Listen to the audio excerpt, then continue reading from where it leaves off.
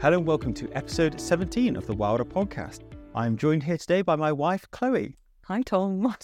That's an in-joke, isn't it? Yeah. I finished the last episode. I'm sure people will be really keen on that at the start. That's really funny. No one cares. No. No one even remembers from the last episode where I said about that. Let's just get on with the intro. Okay. Welcome, listener. If you're new to the podcast, this podcast is all about covering topics that are particularly interesting to us as a family. We've recently moved to Monmouthshire. I say recently, almost a year now. Moved to Monmouthshire on an 80-acre farm. We're looking to restore nature here and talk to some fascinating, interesting guests. And this week, again, is no exception. Cover topics like regenerative agriculture, rewilding, nature restoration, sustainability, ecopreneurship, and more. It's just a very holistic and broad church. So I'm really glad that you found the podcast. Chloe, how are you? I'm very well, and I am really excited about today's episode because I think it's a really wonderful and in-depth reflection on an animal that a lot of us will have been aware of and maybe heard some myths and stories about, but perhaps not fully appreciated the function they play and the problems and possibilities of coexisting alongside them. Bring back the boar. Bring back the boar. But before we get in that, is tradition, should we say, for the podcast where we give a little brief update as to what's going on here. Absolutely. Now, it just feels like things have slowed down a little bit. Trust me, that is not the case. There's a lot of planning going on for our Volunteers Day coming up, which is really, really exciting. We'll update everybody on that probably next episode or so. When we've actually done some planning. Oh, yeah. We're all over this. It's going to be great. But one thing to mention is that our planning permission is going through as we speak, and there's lots of visits happening. And one thing that I didn't even know was a thing, we were invited by the local, they'd be called parish councils, but local community council, to go and listen to them chat about our planning permission. And I know, as soon as they invited us, I thought I'd go and say hello. I had no idea what to expect. I didn't know what to wear. Do I go super smart? Do I not go super smart? Are they going to be friendly or stand off? So I thought, as it's the community and as we're new, I thought it'd be worth just going to pop my head around and say hello. Now, you know it's going to be good when it's hosted in a local pub. Absolutely. I was sold at that point, to be honest. There's a little roaring fire happening in the corner, and I arrived and it was just full. I say full, there were 6. They're looking for more. So anyone in the local area, if you want to be a community councillor, please look them up with the White Castle Community Council. But they were really welcoming, and not only did they give me an opportunity to talk about what we're trying to do at the Grange project, which was great, but actually I stuck around for another hour where they went through the minutes of the meeting very professionally, but also with this nice feeling of true care about each topic that was covered. Some of it was trivia, some of it was important, but every single step was gone through seriously and respectfully to ensure that they were doing best by their community. And having never experienced something like that and being genuinely on the more cynical side of life, I didn't really think that that was something that happened. But it happens in White Castle, and it was a privilege to be part of it, and it was great to see. And you came back full of enthusiasm and goodwill, I think, and for me, community is absolutely a cornerstone for how we're going to be living moving forward and for this project. So it was so fantastic to be part of a conversation, or for you to be part of a conversation that was really reflected that. And yeah, hopefully in the future we can kind of get more involved. Yeah, and I did. To be honest, I actually left before they spoke about our planning permission. I just didn't want to I don't have that, looking at them as they were talking about our stuff. Maybe that was not the right way attitude to have, and maybe I could have been there. But you're not allowed to influence at that stage anyway. So I just hope that, we'll find out in a few days as to what they think. Right, is that it? Should we move on to this chat? It is quite a good one. Lots to cover. And Chloe, would you like to kind of pick out some of the key conversations that we have throughout it? Absolutely. So it's kind of an interesting story because I think you found Chantal Lyons, who's the author of the fantastic Groundbreakers, The Return of Britain's Wild Boar, on LinkedIn. Yeah, I know. Well, she's been doing some fantastic PR around it, to be honest, and even with Rewilding Britain and other places as well. So I think I saw it. I mean, I'm a sucker for decent marketing, and I like the design in the book. So I was like, they know what they're doing. So I'm going to have a chat to Chantal. And she quickly got back to me. We had a chat. Turns out, with a good arm, you could have thrown a stone to where we lived in the Forest and between where she was spending her time doing the research for this book. So we spent a lot of time in similar woods doing similar things. So it's a match made in heaven, really. Absolutely. And that's why one of the things I really loved about the book is the echoes I had to our previous life of tromping through the forest. And obviously my lovely mother felt that there were similar echoes because unbeknownst to her that we had this interview lined up, she ordered a copy of Chantal's book and delivered it to the house.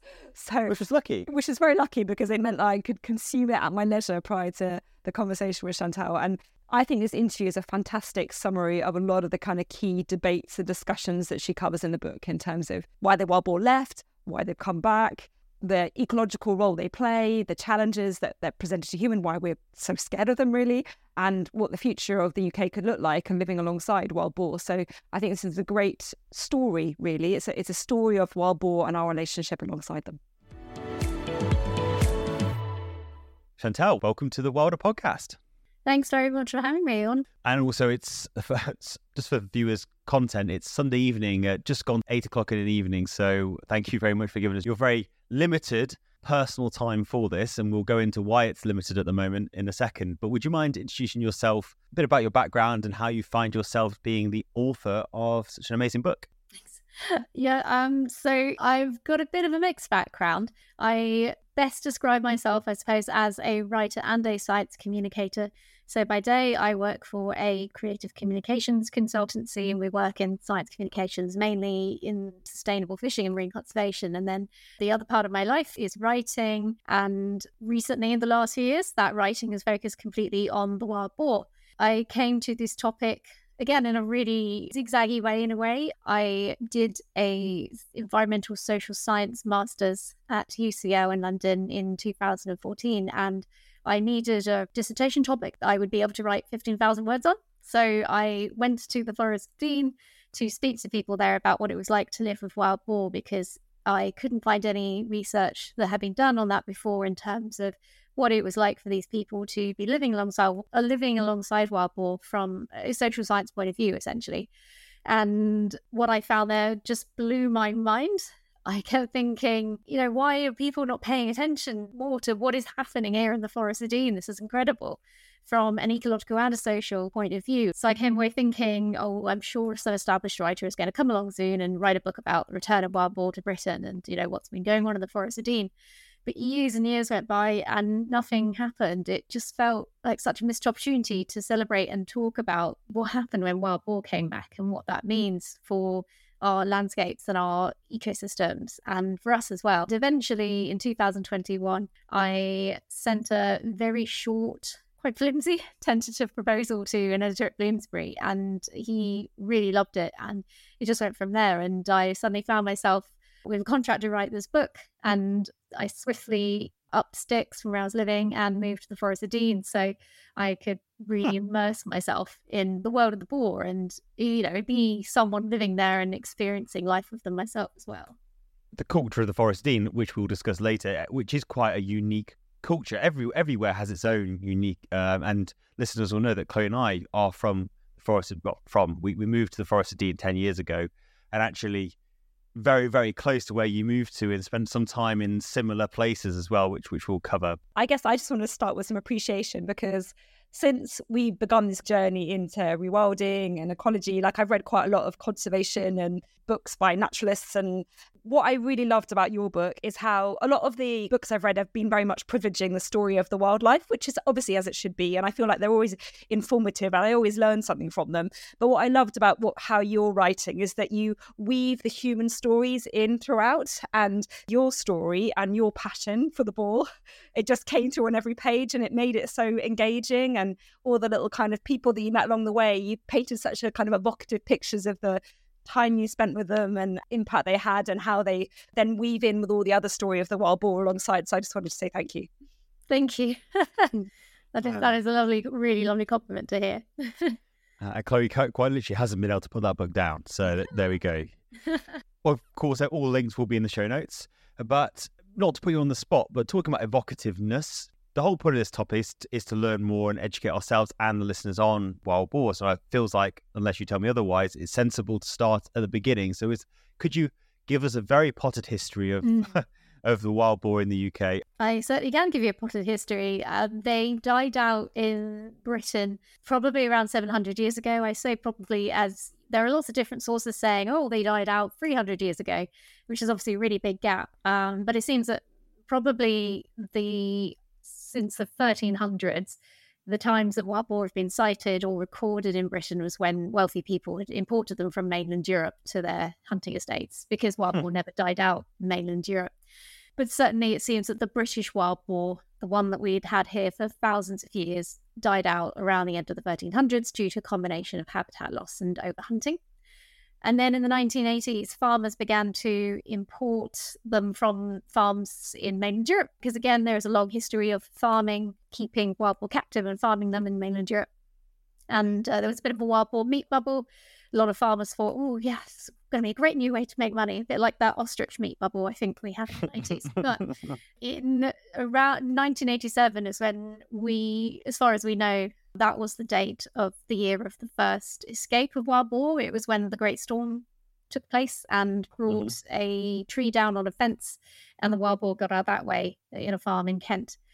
And since then, there have been other escapes. There have also been illegal releases. And I say illegal because wild boar are listed under the Dangerous Wild Animals Act. So any action that someone takes to release a wild boar into the wild is illegal. Populations began to bloom from those escapes and those illegal releases. So that was in Kent and East Sussex, in Devon, in Dorset, in the Forest of Dean, and then also some spots in Scotland, including Lochaber and Galloway. That is how they came to be. Just that is fascinating to me, because we moved to the Forest of Dean, like I said, 10 years ago, and I didn't know any of that history. I just assumed, stupidly, because I didn't bother researching any of it, but they just had been overhunted down to the Forest of Dean, and that was just the last bastion. I didn't know they were kind of essentially extinct and then brought back, and I didn't know the whole backstory to it. But they do hold, or did hold, and probably do, mythical status within the Forest of Dean and within true foresters when you talk to them about it. I'm sure we'll come on to that. Before we step into myth and legends and dispel some of them maybe, could you quickly, or not quickly, as long as you want, touch upon the role they play in the ecosystem? Is it good? Is it useful to have them around? Or actually are they a complete waste of time and we should not worry about it? Yeah, I'll try and keep it as concise as possible, because there's such a variety of ways in which wild boar contribute to our ecosystems. Obviously, they are a native species. All our other wildlife was used to having them around and sort of adapted to having them around and sort of took advantage of what the wild boar did. So the really key way that wild boar affect sort of ecosystems is through the act of rooting, which is how they forage. It's where they turn over the earth and dig quite far down sometimes.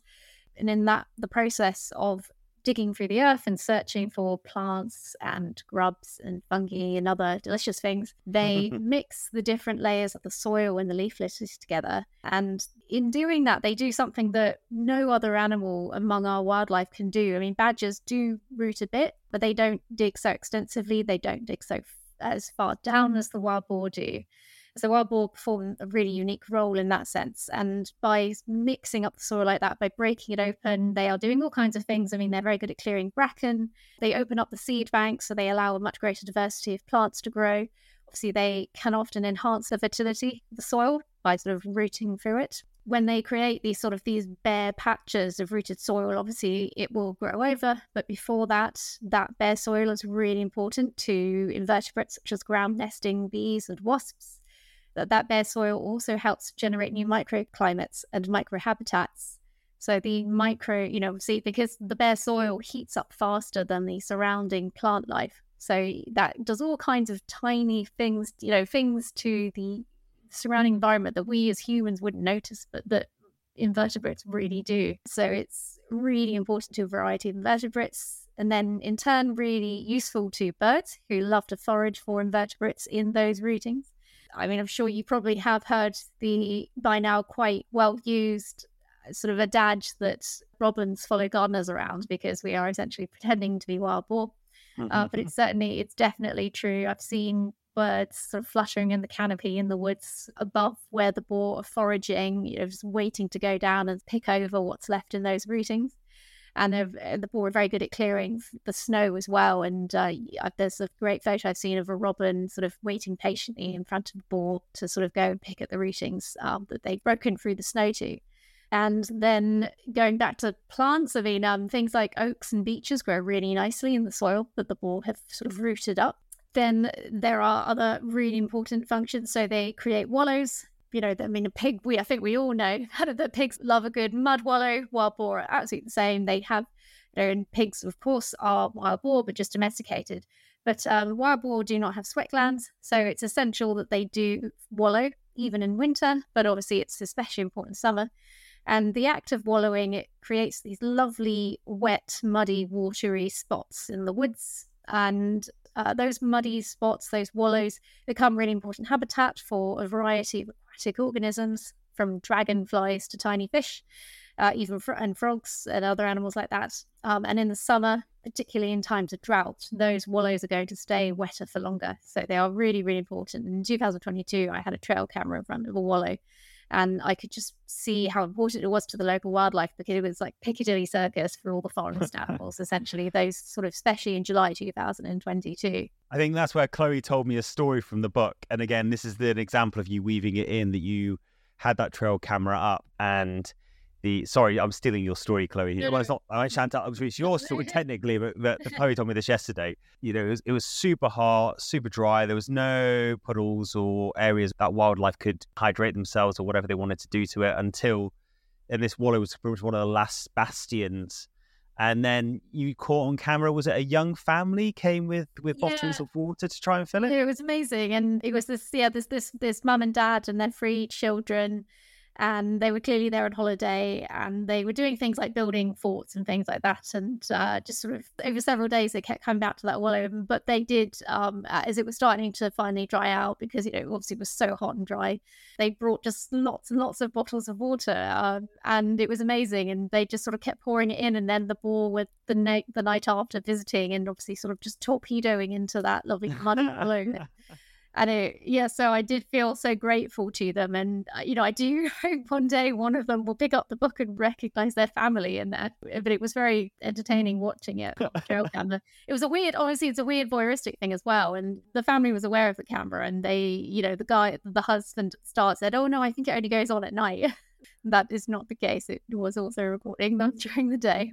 I do treasure that memory, and I feel very grateful to them. Just taking a slight step back, I think for people that don't know what wild boar can do and the effect of disturbance to the ground, it's just worth probably underlining that it is unbelievably impressive. We've had it where we used to live. You know, you go to sleep one night and you look out over a field maybe, or whatever it was.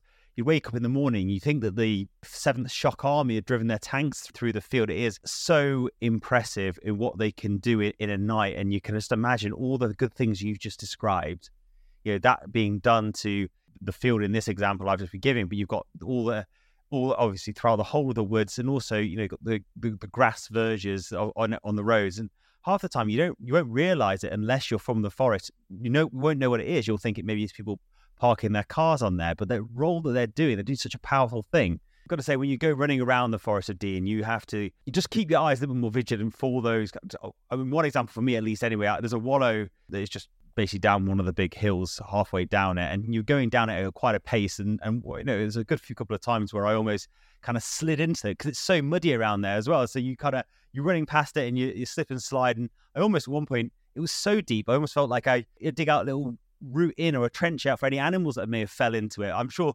And then I realized that nature's probably cleverer than I am. But it's really funny. I mean, of all the impacts that the boar have on people, I have to say falling into one of their wallows is a new one for me. That's pretty impressive, because I have spoken to a lot of people.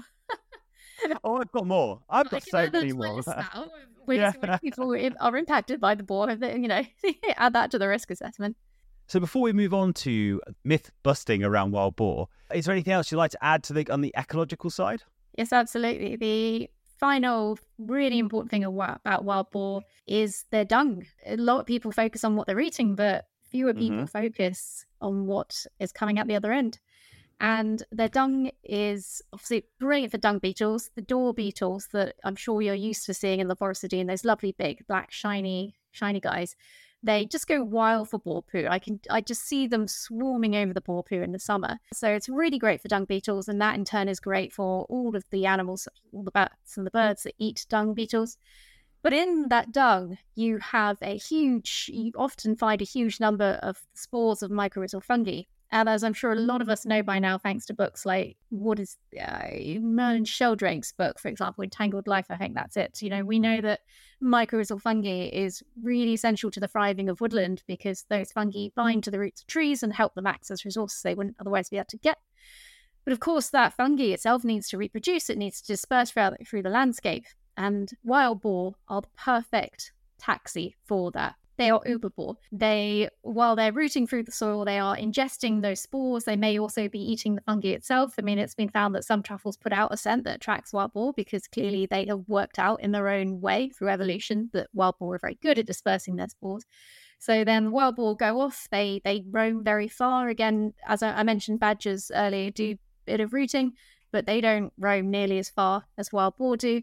So the wild boar go off. Obviously, what they've eaten passes through their digestive tract, and potentially many miles away, they are then pooing, and those spores have been transported to somewhere else. And obviously, those spores are themselves surrounded by this lovely nutrient powerhouse of all the good stuff that's in that dung. So if you then, have young trees growing around that area, they've been gifted this amazing start in life through the dung of the wild boar. And there is also some evidence that microinvertebrates such as orobatid mites, which are a type of soil mite, can survive passage through the digestive system of these animals, which would also be amazing. The fact that potentially these are animals which are very slow to disperse through the landscape. They are also being helped to sort of reach new places, potentially degraded habitat as well, such as ex-farmland, by the wild boar. So wild boar could be hugely important to rewilding and the regeneration of woodland in this country. And that is the sort of, for me, the final piece of the puzzle when it comes to the ecological effects of the wild boar.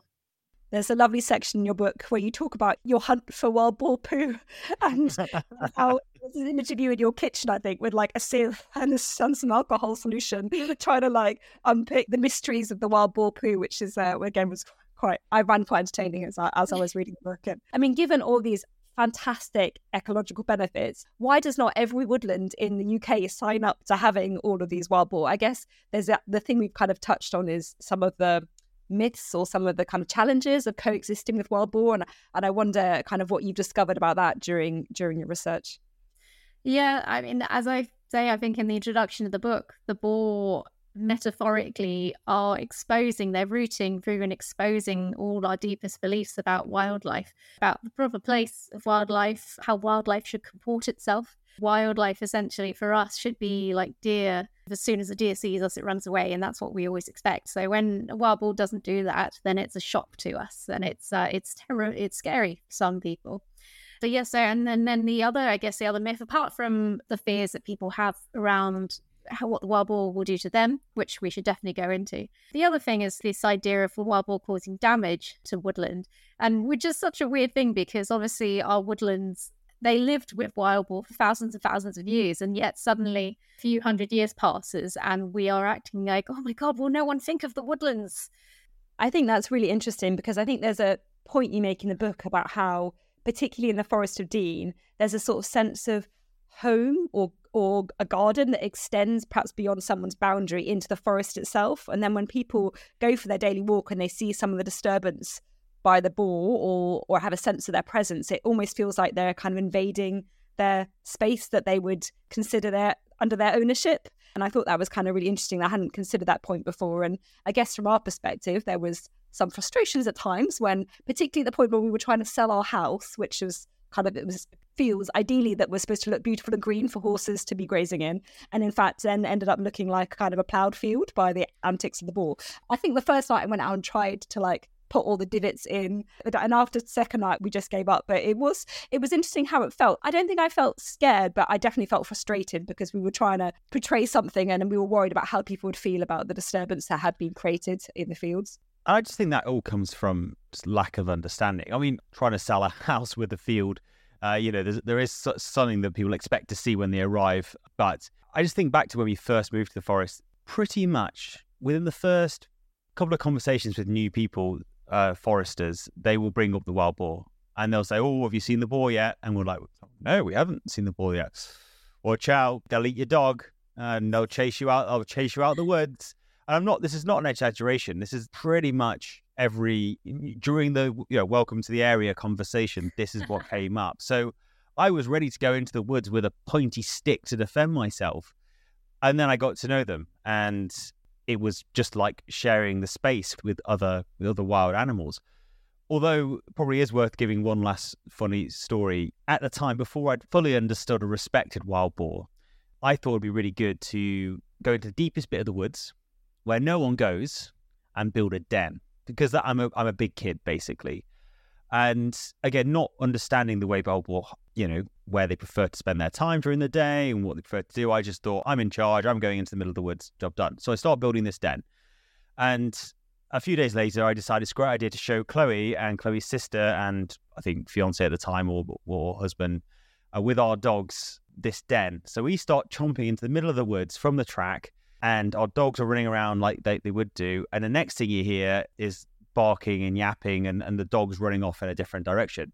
And it's because we were stupid. It's because we went into where the wild boar lived, and the wild boar said, excuse me, look, I've left the rest of the woods for you. You've got your tracks. I'm living in the deepest, darkest bit because I want to be left alone during the day. And would you mind not being here? To which we replied as quickly as we could, yes, you're absolutely right. Sorry, sir, won't do it again. I mean, I love the way you've told that story as well, and sort of the human way of telling that story. And that some people might call that anthropomorphism, but that is a translated way of us imagining, probably quite accurately, how a wild boar would feel in that situation. So thank you very much for sharing that story. And how stupid, genuinely how silly I felt. Like it was I should have known better. Right? If I'd thought about it or spent time about it, and this probably goes into the conversation we had offline before we came into the interview around, I think your belief that obviously the boar are doing such an important role to rewild the wood or the areas that they are at, but actually they have a role in the rewilding of humans. And I don't suppose you could speak to that a little bit, please. Yeah, well, that really gets to the heart of what I found when I went there in 2014.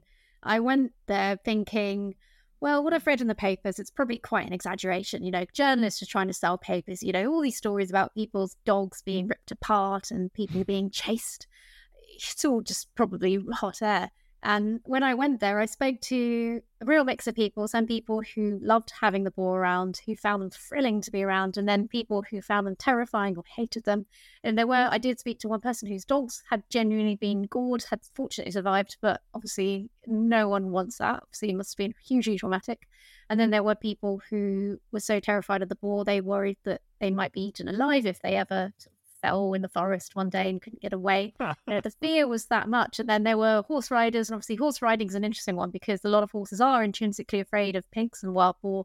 So it's a very practical concern, that you are riding in the woods one day and your horse gets a whiff of wild boar, it starts freaking out. And obviously there is a real safety issue there. And there was one rider I spoke to whose sort of head was in her hands and she was almost on the verge of crying.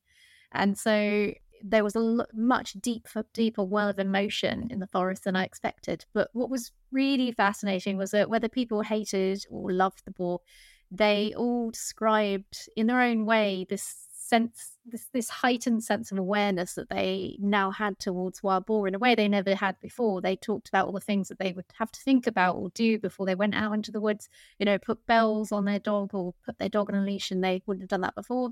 Or they might avoid certain parts of the forest that were sort of towards the summer when the bracken is growing really high. They would decide, okay, I think the bracken's too high now in that patch. I'm going to avoid it because there could be wild boar in there. And that is something that we are just not used to doing in this country. No one in this country, apart from places like the Forestine, has to think before they go out, what should I do just in case I come across this animal that I don't want to get in the way of this animal. And that is essentially at the end of this dissertation in 2014, I concluded that in a sense, the wild boar are rewilding us as well. They are gifting us, or some people might call it a gift, some people might not, giving us this mindset that no one in this country has had for centuries. And that for me was just miraculous. And that was what blew my mind and made me think, look, everyone, look at what is happening here in this, because in the UK, we are very anomalous compared to the rest of the world, because so in most of the countries, most of the people in the world have to deal with much bigger, I would say much more dangerous animals than wild boar. But obviously baby steps, I think wild boar do count as a baby step for us, but one that still seems like a very big step for a lot of people. And since I've left the Forestine and then come back, it's now 10 years ago that I did that original research. I caught up with a lot of people who I interviewed at that time 10 years ago. And some people, their feelings had changed. Some people would say the same. There was one woman who was really, really terrified of the boar to the point that she thought they might eat her alive if they got a chance. But she is not afraid of them anymore because they always run away if she sees them and she shouts at them. So she's adapted. She still doesn't like having them around, but she has adapted. And it does seem that I don't know if if you two feel the same, but certainly while people do still talk about the wild boar and have their gripes, talk about the overturned bins in Cinderford and things like that, it does seem less of an issue these days. And obviously that's partly related to the numbers being a bit lower, but I do also think because the numbers actually are very similar to when now compared to when I was there in 2014, there's not that much difference in it. So I think it really is a case of time and familiarity. Yeah, all I can say really is if anyone's listening to this and thinking, oh, it's completely reasonable to be absolutely petrified. No, of course it is. Everyone is welcome to their own opinion. So I'm not trying to belittle them. But all I can say from our experience of being there for how many years, Chloe? 5 years, 6 years, longer? You know, I went out dog walking, running every day, even did an event where I ran 4 miles every 4 hours for 48 hours straight through the night, running in 2 o'clock in the morning, 6 o'clock in the morning, all the way through and different times and bumping into little families of wild boar. And it is, look, it gets your heart rate going. I'm not going to suggest it doesn't, but I didn't have any issues with it. And I think, when Chloe rode horses, we were either very fortunate or it just wasn't as big as a concern as maybe some people might like you to think. So I know I really do encourage people not to be concerned and go and experience spending time in places where they are and see if it feels different for them as well. Any additional myths, or would you like to go back to any of these myths that you've come across that maybe just aren't quite as true as people might lead you to believe? Yeah, I think it's worth dwelling on it. I think for starters, if you go to the forest and people tell you, oh, you're going to be chased, watch out. I mean, I think people enjoy imparting that kind of warning, 100%. It's fun. It's like, oh, watch out, it's, we love the gory details, so it's exciting and it's fun to sort of scare people like that, or just you get caught up in the stories. And I do think a lot of the claims of boar chasing people derive from this rumor mill, feeding people with expectations that if they happen to see a boar and if that boar does in any way step towards them, then having heard previously that boar chase people, their mind is instantly going to go to overdrive and say, oh my God, that boar is coming towards you. Clearly it has malicious intent. You must run away right now. And then there we go. We keep sort of feeding the rumor mill of, oh, I've been chased. And it's worth noting, of course, a boar run really fast, probably faster than most people. And yet we have not heard of a single case of someone being caught by a boar. So make of that what you will. But I think one really important myth to counter is around mother boar and their babies. I mean, sows are very protective of the young, and they will sort of, the sounders, which are formed of these related females, each led by a matriarch, they pool their litters. They usually give birth around the same time, and they have this sort of creche system. So you might have one boar who's doing the babysitting for like 20 or 25 babies all in one go, and they are very protective. They're excellent mothers. But there is this feeling you often hear people say, oh no, I mean, yeah, wild boar usually okay, but if you do see, you've got to be so careful with the mothers. And I mean, certainly with dogs, you absolutely must be. In this country, obviously, you hear all the time about sheep and lambs being attacked, about deer being attacked. So it's completely reasonable that you should warn people to keep their dogs on leads around wild boar, and especially when wild boar have babies. But certainly my experience was not that as soon as I locked eyes with a mother boar that she was going to attack me. In the woods next to where I lived while I was writing the book, there were these free boar. I called them the trio in the book, these free sows, and they had their babies. And it was June, I think. They had them a little bit later than some of the other boar. But there were quite a few mornings where I'd come upon them, I'd watch them through the bracken, I'd sort of creep after them as they sort of slowly made their way through the forest routing. And then there would always be the inevitable point where one of the sows would realise I was there, and the matriarch would stand her ground and watch me while the others ran away. But then once she was sure they were away, she would run away as well. And that was the case every time. I never felt threatened by them. You could always tell they just wanted to get away as soon as they possibly could. And that is usually what wild boar do. I mean, I've also, I flushed up lone males, adult, fully grown adult male boar, who again are just like really perturbed that someone has disturbed their sleep. But again, they just run away normally. So I think it's very isolated, the case of people being attacked. And one final thing to say is that, wild boar have been back in parts of the country for around 30 years now. And there have been just 2 cases of injury to people, which is kind of good going, especially compared to the number of dog attacks on people. Yeah, male wild boar, they are, fully grown adult wild boar, generally, they are they are impressive. When you see them, you're like, wow, these are wild animals. They're not your domesticated pigs you see. They are wonderful to look at. And baby boar, am I right in saying humbugs? That's what they're called? Yeah. I mean, come on. Isn't that awesome? Yeah. And they are cute, to be fair. If you look, anyone sees the videos.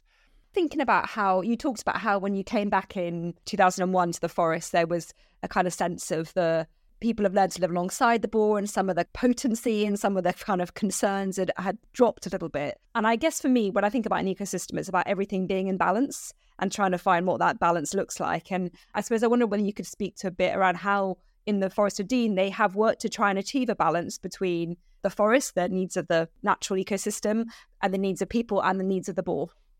Well, Forestry England, who owns and manages most of the land around the Forest of Dean, and therefore they are the ones with the wild boar on their lands the most. So they've been running a culling programme from 2008.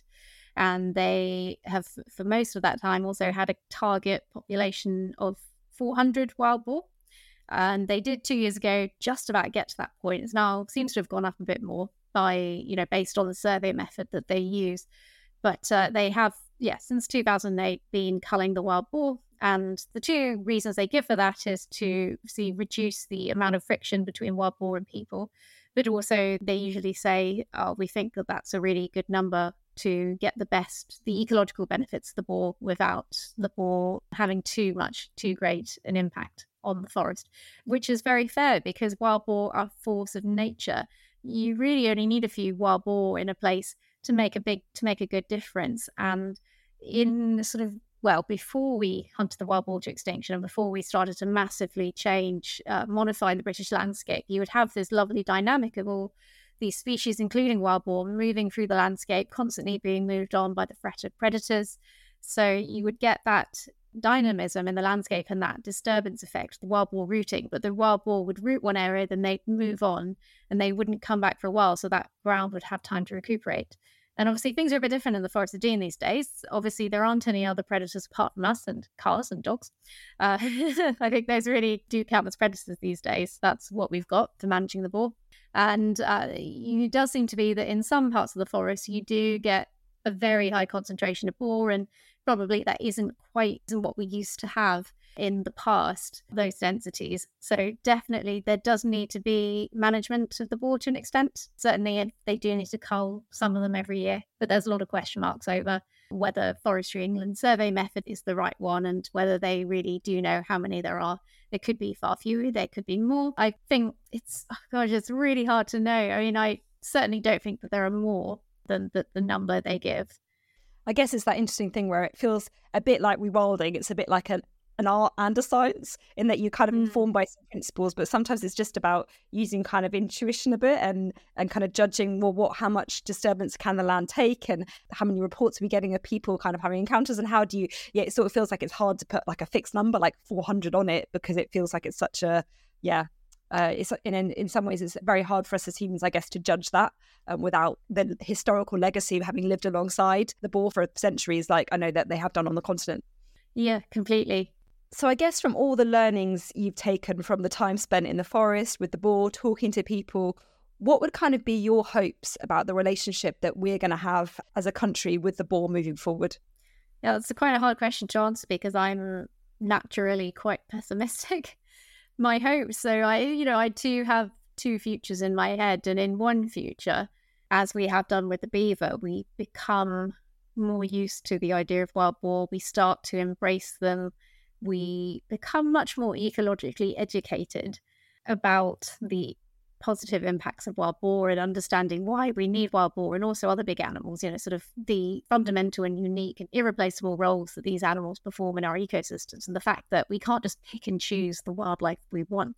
And if we are actually serious about restoring nature, we have to have the full gamut of species. We can't just say, let's keep the butterflies and the badgers. It doesn't work like that. Nature does not work like that.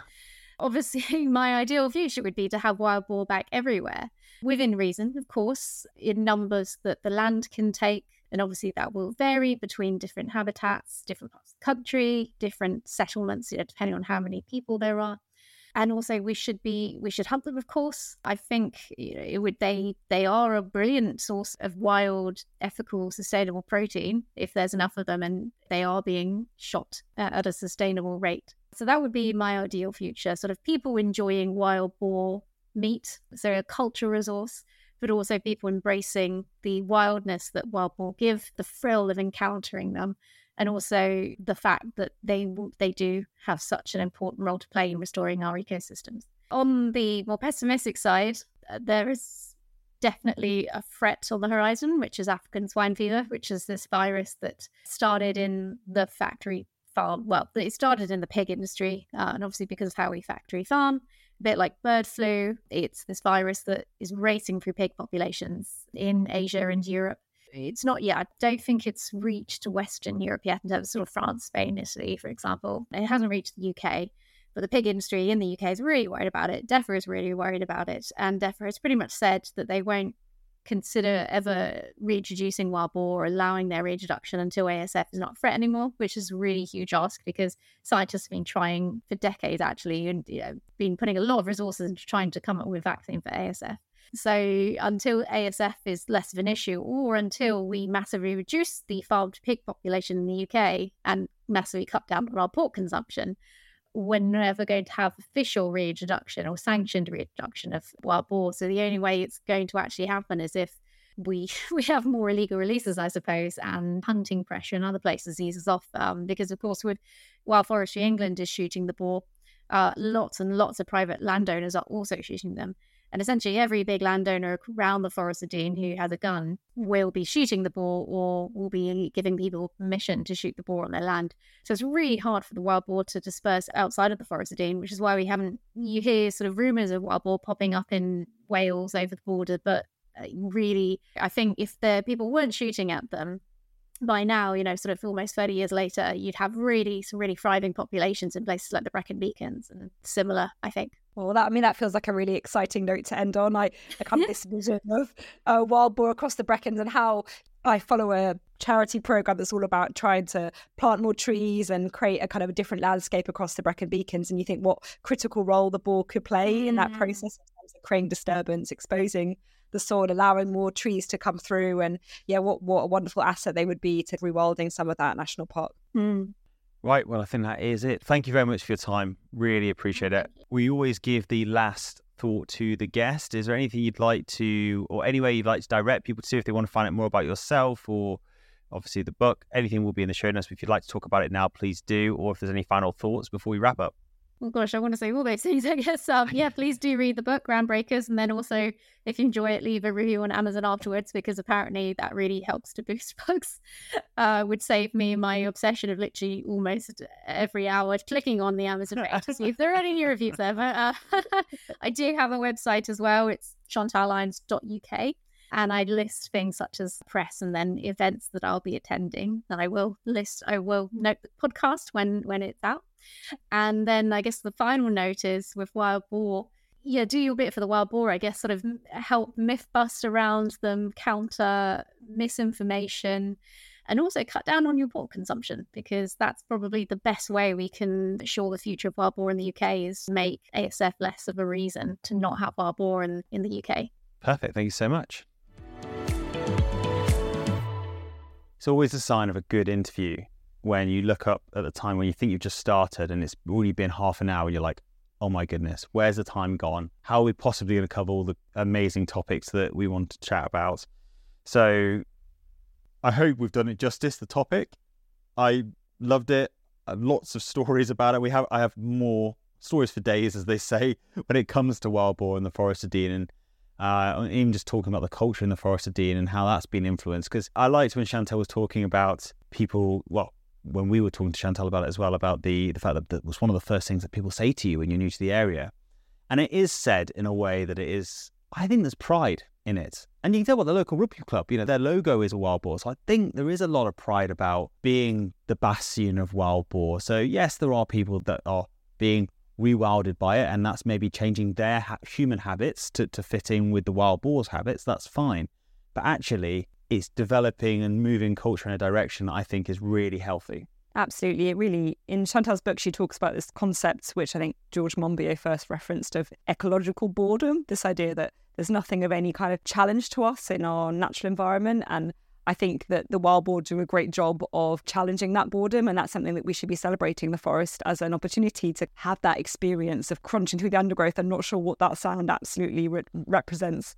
I challenge anyone's heart to not give out at 2 o'clock in the morning as you're tromping through your 4 miles that you're trying to do, and suddenly this large wild boar comes out of the undergrowth in front of you, sees you see it, and then it runs off, and it gives the old ticker a bit of a scare, I've got to say. Yeah, and they're not to be underestimated in size. A male wild boar, I think, from what I can recall, that the wild boar can grow to up to about almost a metre tall and by about 1.5 metres long. So they are absolutely impressive animals to come across, and rightly so should generate that feeling of fear, really. We should be respectful and fearful of some wild animals that are in our vicinity. Yeah, and I think the way up to something like 100 kilograms. So when you've got something that's almost 1 metre high, 100 kilograms coming out of the brush looking at you with tusks.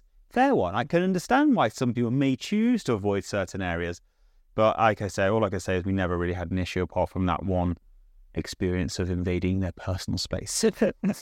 I was really struck by Chantal's vision at the end of the podcast of a UK in which wild boar are part of every forest landscape. And part of me thinks, of course, why not? We know they have a fantastic role with the ecosystem. We know they present minimal problems to human residents. So then I think, well, what's going to stop us getting to that vision? What do we need to get there? I've got to sound with Chantal on the pessimistic side of life, having spent a lot of time around farmers, and completely understandable, because we know the impact a wild boar within a couple of nights can have to a field. So the farmers are not only incentivized because it's pretty delicious, but also incentivized because it's actually affecting their livelihood to manage them to a point where they won't cause damage to the fence lines or to the land that they own. And because we're such a heavily fielded country, I'm just pessimistic and echo all the things that Chantal said in terms of its likelihood to spread. And then it goes back to the opportunity of where are we going to find the wild spaces in the UK in which we can allow these animals to live alongside us and create that feeling of being in an African safari and not knowing when the lion's going to come around the corner. Yeah, I don't know. And then the conversation, I think this is a real rewilding Britain conversation, isn't it? Mm-hmm. Because could you imagine telling our local farmers that we're going to import 10 wild boar to the 80 acres here, 5 of them, doesn't matter, on the full knowledge that they will break out and then they will start spreading, and it would be a challenge to our community engagement, shall we say. And of course 80 acres, I'm being flippant, that's not large enough for it. So it's going to have to be projects of thousands of acres before it even becomes, I think, a serious conversation, sadly, because of all the amazing... I was getting excited when Chantal was talking about the roles they play and all the good things that they do. It's like, this is a no-brainer, let's do it. And I would love to see them around, but I can understand fully why other people may not be as excited by the idea. And of course, the proxy for most rewilding projects are pigs, and the Tamworth pigs do have connections to the wild boar. And actually, from reading Chantal's book, I've learned that a lot of wild boar do still have domesticated genetics within them. So there's kind of crossover between the two. But it just doesn't feel the same, does it, having a Tamworth pig wandering around as it does a wild boar in terms of that rewilding us effect? Having never owned a pig in my life and never spent time with them, I'm going to reserve my judgment. I think that may be a good solution for what we require. It may not be a 100% solution, but actually it still might feel quite fun and exciting to be going through the land and then come up against Bertie doing his own thing. To be fair, a lot of people say the first thing we should be doing is getting a pig, and Tom has been very excited by this concept. And you know, the wild boar ones you've created are excellent, but probably are not quite a substitute for Bertie. Bertie's going to be brilliant when he's here. Right, I think we've had enough reflecting on that. A final plug for anyone contemplating whether or not to read Chantal's book. It's probably been my favourite so far of all the nature-based books that I've read, and there's so much more she covers that we weren't able to address within the podcast interview around boar's relationship with more urban spaces and kind of the process of hunting the boar and lots of other debates that are included within the book. So I'd really recommend getting a copy and immersing yourself in the life of the wild boar. Perfect. Probably should end the podcast now, shouldn't we? Let's do that.